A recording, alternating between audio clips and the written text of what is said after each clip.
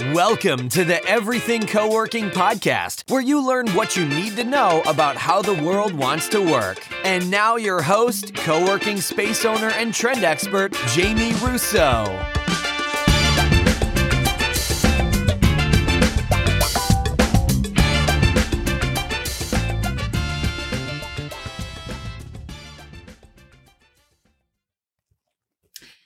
Hey there, this is Jamie Russo, host of the Everything Co-working Podcast. This is our week where we answer some questions from our Facebook group. If you are not in the Facebook group, you should join us. I also have a love-hate relationship with Facebook, so I struggle with getting in there, but it is a really active community. We have almost 2,000 people in the group. And if you've ever tried to start a Facebook group, I was just thinking about this actually, it takes time to grow a community. So if you've tried this for your space and you're like, oh, these groups don't work, or Slack doesn't work, or it takes a lot of people to get into a group for it to feel active, because most people just kind of watch. They don't actively engage. That's totally fine. All of you who don't actively engage. So it's like an 80-20 rule. And so you need enough people that the 20% that are actually participating are meaningful. And we definitely have gotten to that point in our Facebook group. We've also gotten to that point with our Slack group for our community managers. We're so grateful for that group. They are super active and super engaged. So we are going to flip over to the Facebook group and answer some questions. So here we go. The first one is posted by Jason Fry. So Jason Fry has a 7,500 square foot space. I assume it's square feet and not square meters, in Sheffield, the United Kingdom, above a bar restaurant. And I love the idea of getting the space downstairs too, but I've never run a cafe, restaurant, or bar. And I don't want to diversify fully into that. Are there any good suggestions for a joint venture whereby our clients could benefit, but someone else runs it? Or any good ideas, really, says Jason. So Jason, thank you for posting. We have 11 comments on this post with some folks who have experience doing exactly this and some great ideas. So I love this question for a couple of reasons. One, it comes up often. I have folks in my co-working startup school who are working on similar models. We have one who's opening a co-working space and cafe. The cafe is on one side, co-working space, party in the front, work in the back kind of model. And some other folks working on similar approaches. So this is something that comes up for a lot of folks in terms of offering amenities to their members and potentially diversifying revenue. The other reason I like this is because I think it's a really compelling model today, because I'm struggling with this idea. And actually, Ben Wright from Upsuite brought this up to me one day. He said, it used to be that co-working was like the anti-office, but now it is the office. And so is it still the place people want to go to? It depends on what type of work you need to get done. But I have this theory that we're going to see a movement towards spaces that are less like corporate feeling and more blended with work and life. And a lot of co-working spaces already go in that direction. Lots of soft seating, big kitchen. I think we're going to go even further. A couple of examples we've had on the podcast. Jim Hyde is in Healdsburg. His space in the front has this awesome lounge area with a fireplace. And if you have a membership, Healdsburg is a big wine area in California, Northern California.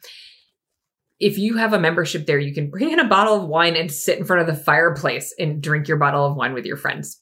How awesome is that? What was my other example? Oh, Tessa from Quench Club. She was on many episodes ago now, but hers is basically like a work club, right? So it's not a place you go just to have sort of corporate workspace, but you can do a lot of different things there. They have a general store on the first floor. They're really integrating work and life more than ever before. And so I love this thinking about how do I open next to something that's compelling like that, or partner to get something like that. So one of the respondents is Jennifer Temke. We have an episode that has been recorded but not released yet. And she has some really great insights because she has a cafe that is adjacent to her co-working space, her initial co-working space. She bought the business after she had opened her co-working space. It is open to the public. She loves the synergies, but they're totally different businesses. And she acknowledges in our podcast that it's a pretty, steep learning curve. Jerry Alexander, who's also been on the podcast, he talks about the same thing. They have a much larger location. Actually, that may be a separate. There we go. Jerry Alexander, same thing in Scotland, mix of restaurant, cafe, bar, and co-work space. The workspace is divided into a shared former courtroom and 10 different private spaces. The mix has worked well for us. The food and bev is run by our team, but I would agree with Eric Nugent. Getting a good operator in is the easier option. So Eric Nugent, he is in Ohio. He actually comes from the bar and restaurant world. So he says, my story is similar. And Eric just went through our co-working startup school, and his community managers in our community manager university. His story is similar, but reversed. We've operated 6 bar restaurants since 2010, and we are opening our first 7,500 square foot co-working space. The restaurant scene in the US is currently challenging, but what isn't? If I had your opportunity, I'd try to find a bustling, popular bar with an eager and energetic operator 6 to 10 miles away from your co-work location. I'd try to leverage their success brand model and partner with them to expand into your new space. We have our own operations manual down to the nitty-gritty, employee handbooks, franchise docs, and a rock-solid partnership agreement that keeps operators operating and silent partners silent. I'll share any of it if you find you need it. Best of luck. So I love this group because there are people hiding out that will all of a sudden emerge when a topic comes up that they have a lot to say about. Jamie Imes, who also went through our startup school and is in our flight group program. I have seen operators who rent the bar area to an anchor tenant who runs it. Basically, it's a member, but instead of renting an office or a desk, you're renting the restaurant. I would think you would just need a more robust agreement with that kind of tenant if it will impact your business. For instance, a longer term, so you don't have it empty or rotating constantly. Love that. So thank you for that post. Super great question to talk about, and really fantastic responses. Thank you to all of our contributors. Our second question is from Mouty Silver. I love this question also. Hi there. A question for spaces offering membership sharing between spouses or colleagues. How do you structure the shared membership? Do you increase the fee? And what rules do you have for these types of memberships? I am asking for a flex membership and not office shares. Thank you. We had 9 responses to this one. So thank you to all of our contributors. This is such a hot topic right now. It used to be that sharing was out of the question, not something we do. And then COVID. And now we have spouses who maybe you want to rotate being out of the home at the same time. And they don't want completely separate memberships. So this has been kind of really rethought. I think I shared on one of our earlier podcast recordings that I toured a space and was looking to office share, which is not what Mouty is asking about. And the sharing of an office was no problem. I did not ask about flex memberships. So I think the office share is pretty clear, not an issue. Here are the responses for the sharing of the flex packages. Carrie Diggle says, we base our packages on hours, and if they are from the same company when they signed up, then they can share the hours. Access to our facility is done with a fob and can track the hours. And Maria Cecilia Santos Popper says same here. Kelly C. Hayes says, we offer a shared membership at no additional cost, but only one spouse can be here at a time. If both are here, one of them will have to do a day pass. We're small enough that it's easy to keep track of, but I don't think it would work in a bigger space. Only really if you can track, right? I think the big question is, are you okay with selling a bucket of hours and whoever uses it? One thing I would keep in mind with the first response from Carrie Diggle, if they're from the same company, they can share the hours. I would make sure you're charging an admin fee if a company or even spouses are signing up, because it's a lot of extra onboarding if folks are sharing a bucket of hours. And so it helps to cover the admin costs that it takes to onboard these folks and then offboard them. Make those charges, even if, folks rotate in and out of the pool. It is a lot to keep track of. And I think probably why most of us would have said no, thank you before COVID. Now there's so much demand for this type of use that we feel like, we need to support it. Just make sure you're charging for that extra flexibility that you're offering. And again, depending on what membership they want to add, an additional person or spouse, we will ask for an additional person fee. Exactly. I love that. I should have pre-read that. David Orr says, how much is that additional person fee? 25% on an office and $50 on a permanent desk and $25 for co-working. Super helpful. Jerome Chang, who is one of our group experts, chimed in and said, we charge $25 a month for each shared user, $250 for each additional desk. Super helpful. Great question. Very relevant right now. Lots of us are trying to figure out these details. Hey, I just wanted to jump in really quickly before we continue with our discussion. If you're working on opening a co-working space, I want to invite you to join me for my free masterclass, 3 behind-the-scenes secrets to opening a co-working space. If you're working on opening a co-working space, I want to share the 3 decisions that I've seen successful operators make when they're creating their co-working business. The masterclass is totally free. It's about an hour. It includes some Q&A. If you'd like to join me, you can register at everythingcoworking.com/masterclass. If you already have a co-working space, I want to make sure you know about Community Manager University. Community Manager University is a training and development platform for community managers, and it can be for owner operators. It has content, training, resources, templates from day one to general manager.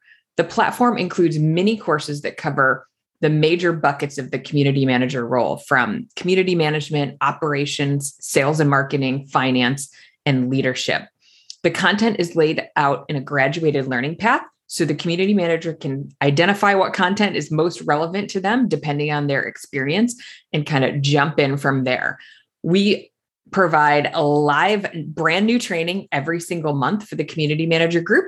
We also host a live Q&A call every single month so that the community managers can work through any challenges that they're having or opportunities, get ideas from other community managers, build their own peer network. We also have a private Slack group for the group. So if you're interested in learning more, you can go to everythingcoworking.com/community manager.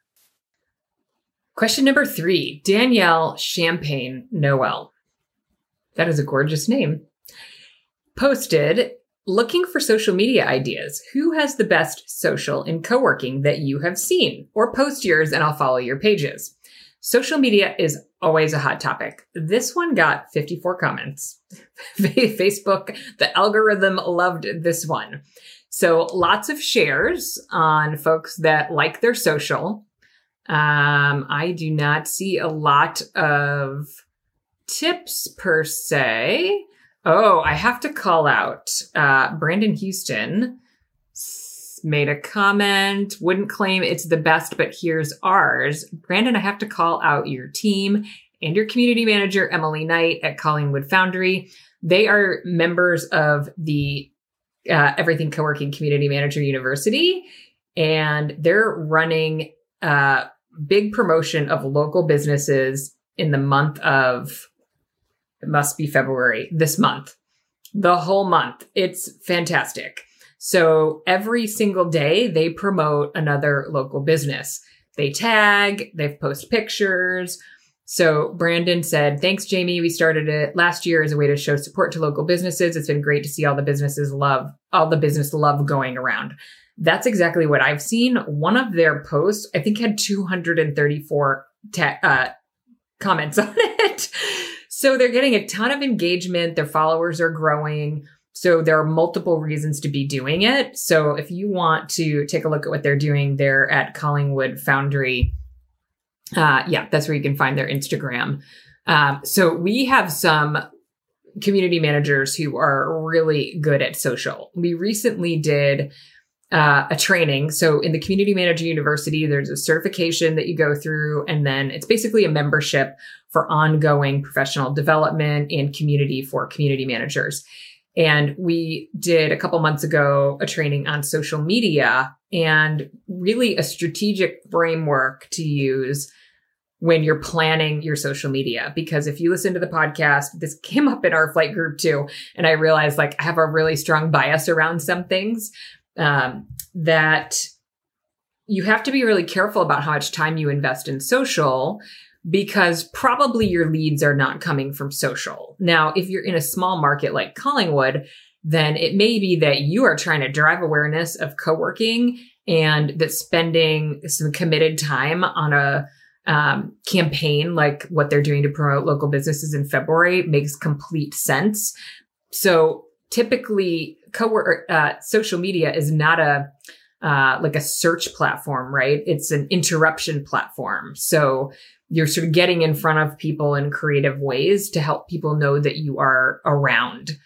But if you look at your followers, it's probably a lot of other co-working spaces, friends and family, your members. You have different constituencies that follow you on social media, right? So you have to make sure that your strategy and the time that you spend on that content reflects your constituencies, and that you can do some things to get some ROI out of your social, like list building, trying to get email addresses, because your email list is really where you can have that one-on-one interaction and pull people through the funnel from awareness to joining. So anyway, I thought I would highlight that one. If you want to take a look at the post, lots and lots of comments. I would call out the Collingwood Foundry, and again, just, think about how you approach your strategy. If you have a community manager and you want them to get some training on marketing, we have a lot of marketing focused training in our Community Manager University program, including social media, how to create. Basically, we teach a framework so that you can create your content in one sitting and schedule it out for the month, except for posts and reels and things like that. They have to be done a little bit more on the fly. So thanks, guys, for a great Q&A session for this round. We'd love to see you in the Facebook group. Would love to feature your questions next time. Hey there. Thanks for sticking with us through the end of the episode. Don't forget to subscribe on your favorite podcast player. And if you are enjoying the podcast, please go leave us a review. It helps other folks find the podcast who are thinking about starting a co-working space or already operating a co-working space and are looking to stay up to speed on tips and trends. And we started a YouTube channel. We'd love to have you catch us on video. You can join us for podcast videos and Q&A videos and other things that we post to the channel. We'd love to see you there.